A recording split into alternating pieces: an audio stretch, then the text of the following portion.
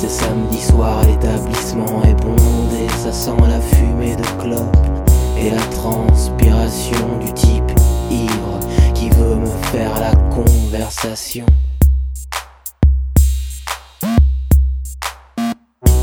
De jeunes cerveaux s'agitent derrière les pompes à bière.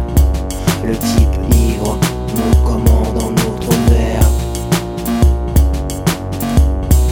Mon déchet de Havane s'endort dans un sandar alors que mon esprit régurgite des restes de cauchemar.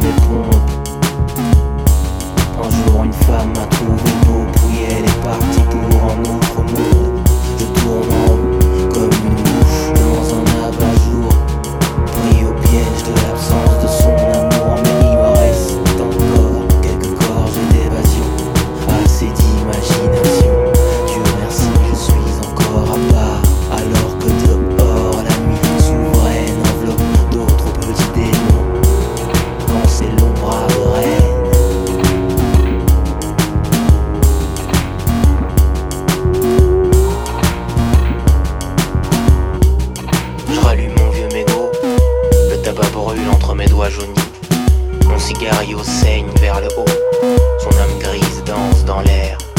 Je tire encore une dernière bouffée et recrache la fumée en un souffle maîtrisé. Là-dessus, m'envoie une bonne rasade, j'irrigue mon désert et fertilise ma douce folie. Vainqueur, satisfait, le regard perdu dans le vide, je m'envole pour un ailleurs artificiel. La musique va fort, très fort. Et si j'étranglais l'une de ces pauvres idiotes dans les toilettes du fond, ils n'entendraient aucun bruit, pas le moindre bruit. Je ne pense pas vraiment être un monstre, c'est juste que mon cœur ne connaît plus que le mépris.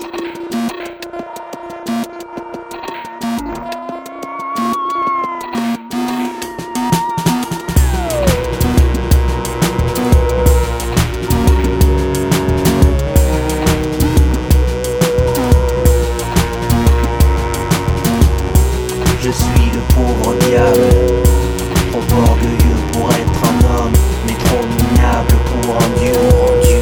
Bien moins qu'une personne, bien moins un être sans odeur, comme une ombre parmi eux. Je suis le pauvre diable, trop orgueilleux pour être un homme, mais trop minable pour un dieu rendu. Bien moins qu'une personne, bien moins un être sans odeur, comme une ombre parmi eux.